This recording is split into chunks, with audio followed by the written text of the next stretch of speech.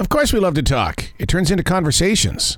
Arrow.net, ARROE.net. We are unplugged and totally uncut with Will Hurd.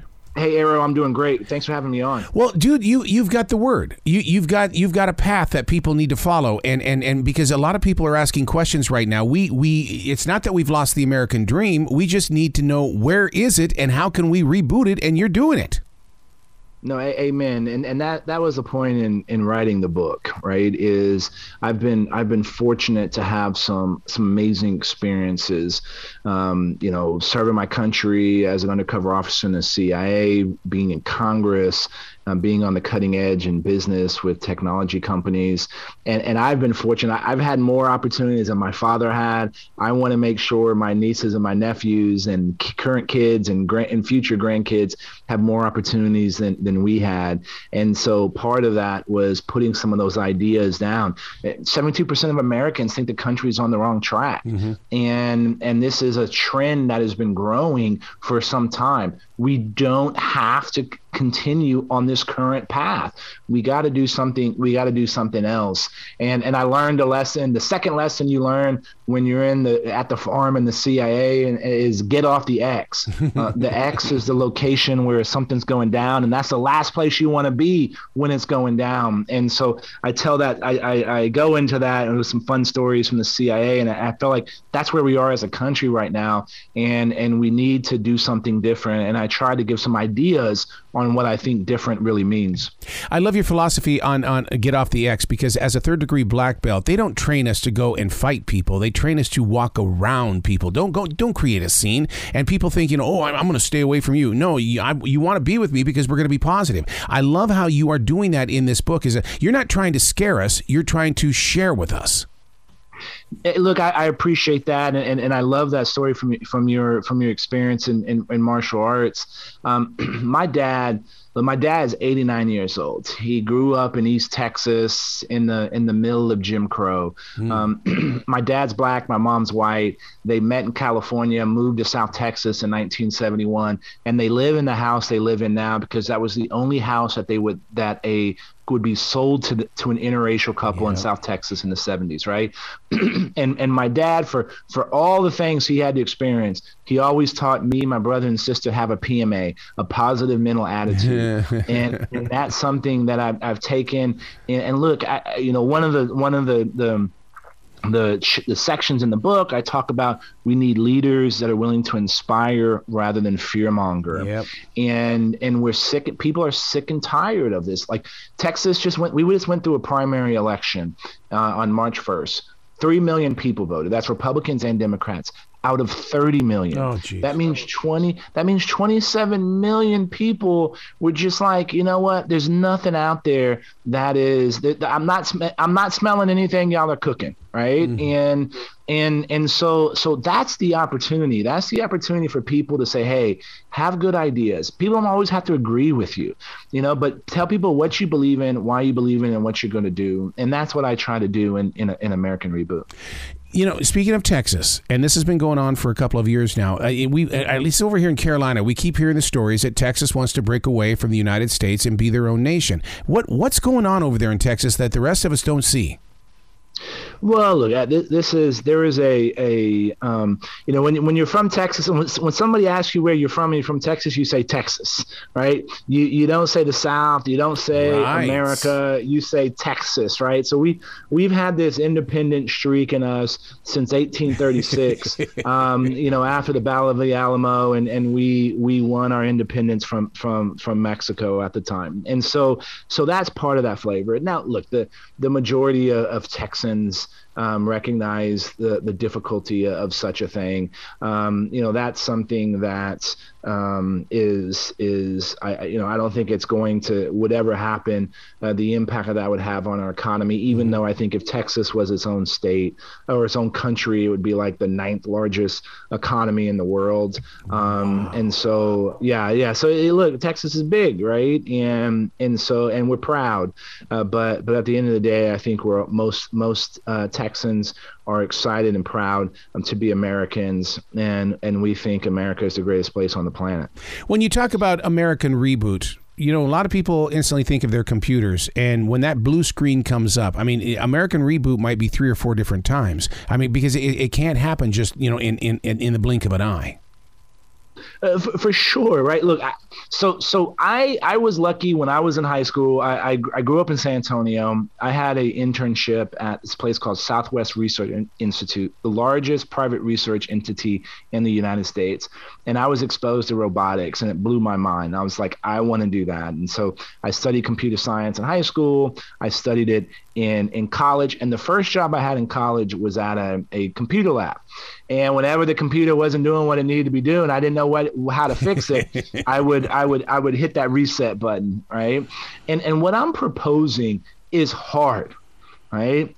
Our structures are not built for this. When you look at the divisiveness in politics, it's designed that way. When 92% of House congressional seats are decided in a primary, that means you're talking to the extreme edges on either side of the party, not the middle. And so what I'm talking about is really hard, but we have to do it because our future is at stake. We talk about now about it being in a new Cold War with Russia. Right. Well, we're actually in a hot war.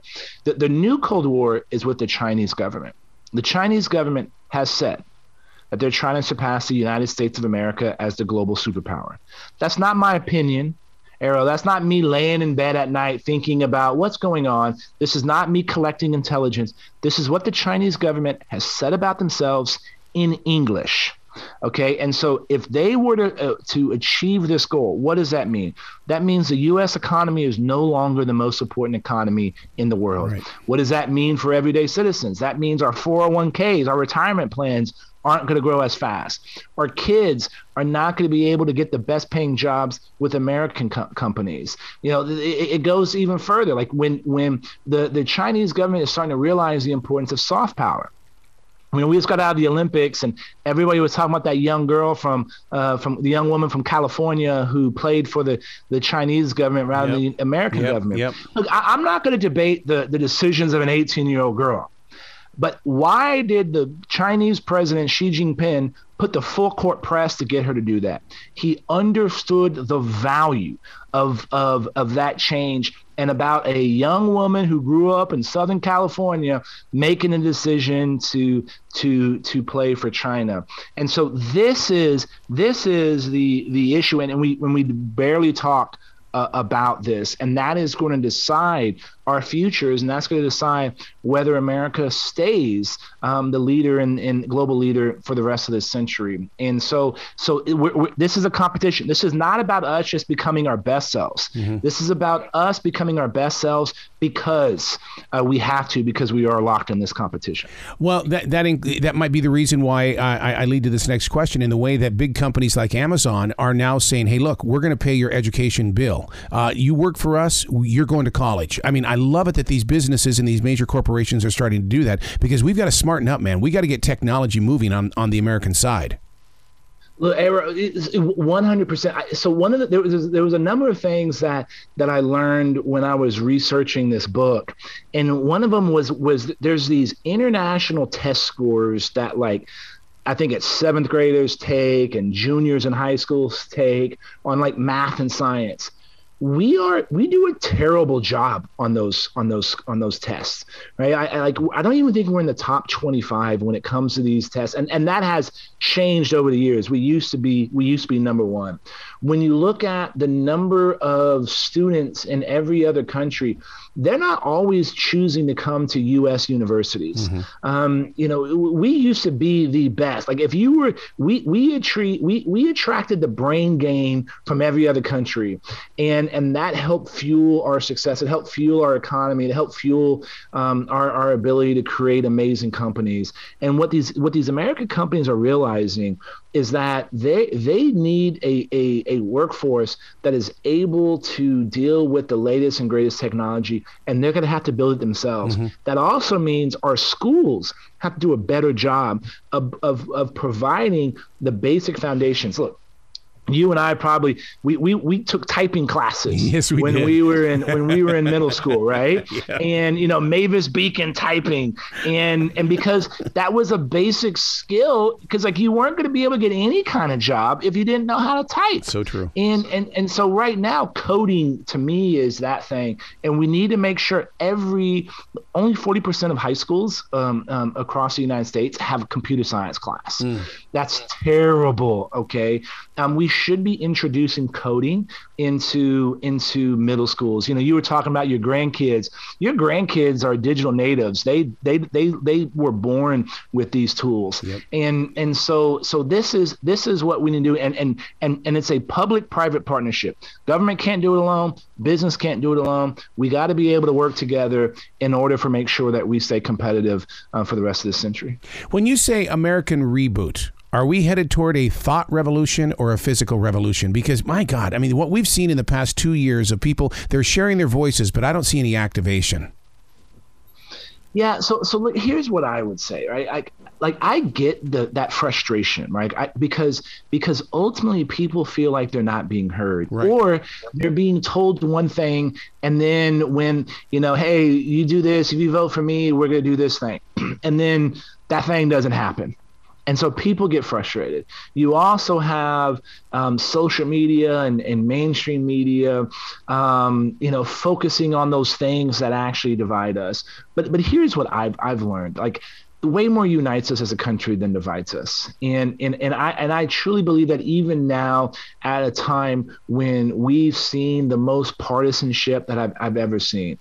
Like, I'm a Black Republican that represented a 71% Latino district. Nobody thought I had a chance. And when I won, nobody thought I had a chance in re-election, right? Mm-hmm. And the reason I was able to pull these things off that nobody thought could be done was because I realized very quickly, whether I was in a 92% Latino town like El Paso that votes 90% Democrat, or a uber Republican ruby red district in a place called Medina County, I talked about the same things. Putting food on your table, a roof over your head, and making sure the people you love are healthy, happy, and safe. And when we focus on those things, then we're going to be able to evolve. If we don't do that, this frustration is going to continue to grow. And the fear is obviously that, that frustration turns into violence, but it doesn't have to be that way.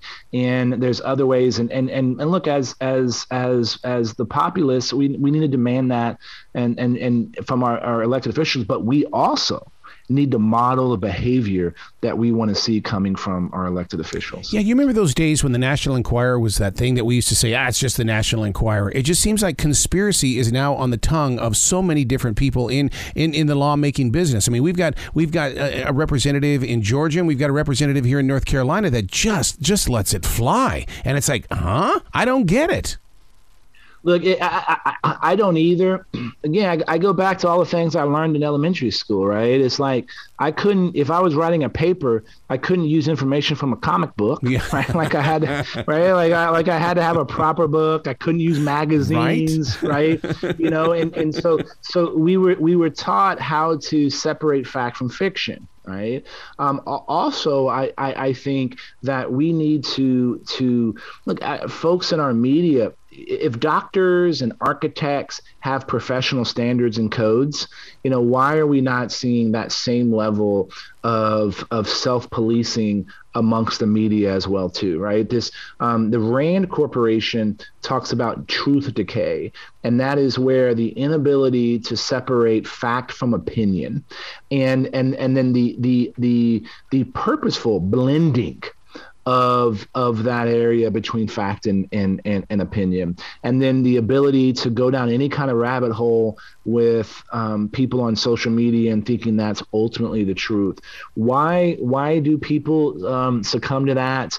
I don't know the neurophysiological reasons behind it, but it requires people like us to speak up and say, hey, here is what we should be doing. Here is what's fact, and here's what's fiction. And this erosion of trust in all of our institutions, that is what it's allowing these people to believe, because they don't know where to go to get quality information.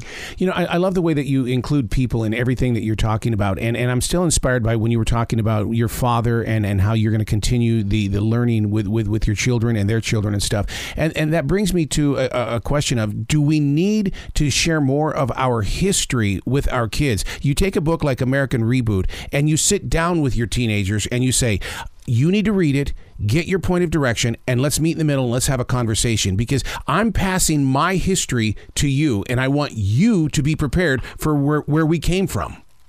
Look, man, it's so funny you say that. I agree with you 100%. I had this long story. I'll try to make it short. When I was running the second time, I spoke at a friend's 10th grade English course, and this kid asked me, "Is it better to be loved or feared?" Mm-hmm. And I was like, that's kind of a weird question to ask, off the cuff in a 10th grade class. Well, they had been reading The Animal Farm, and I reread that book recently, and it's fascinating to me because Animal Farm came out 1 year before the end of World War II.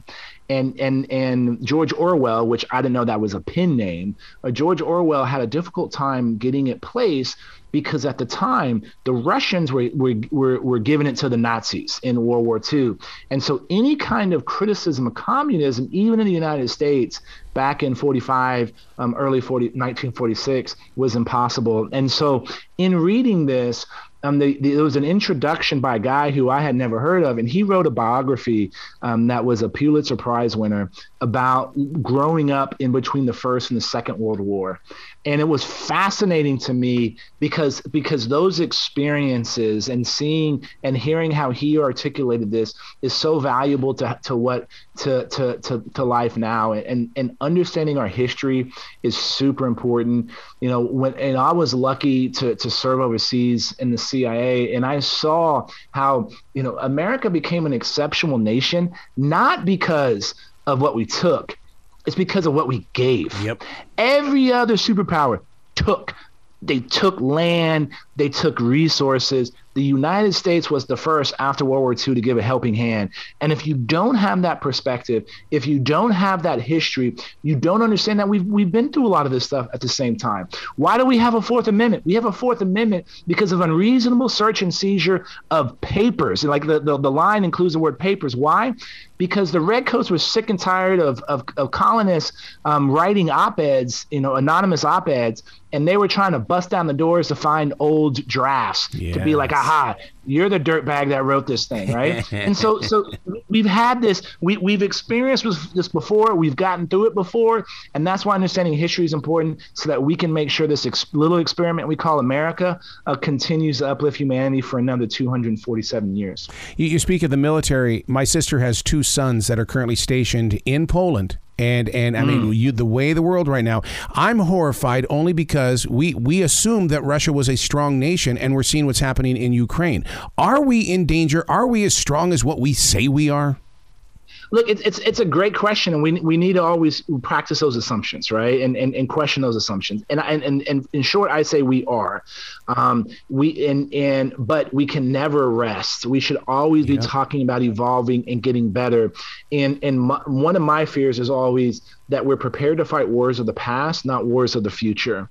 And that is where we're going to ultimately get impacted. Can we operate if the Chinese government turns off all the phones at the White House or at the State Department, right? These are some of the questions. Can we defend against something like that from, something happening on our grid that mimics what happened in Texas last winter and almost brought the grid down, right? So we should always trust but verify, right? That's actually a Russian proverb that I've learned. And being in the cybersecurity business, everybody always says their defenses are great, but when you pop the hood and start messing with their what's under it, you realize you're not as prepared. So we should always be testing and preparing. And this what's happening in Ukraine is an example for us to go back to our first principles and make sure that we are able to do the things we think we can do. Is this the reason why you put focus on the middle and not the edge?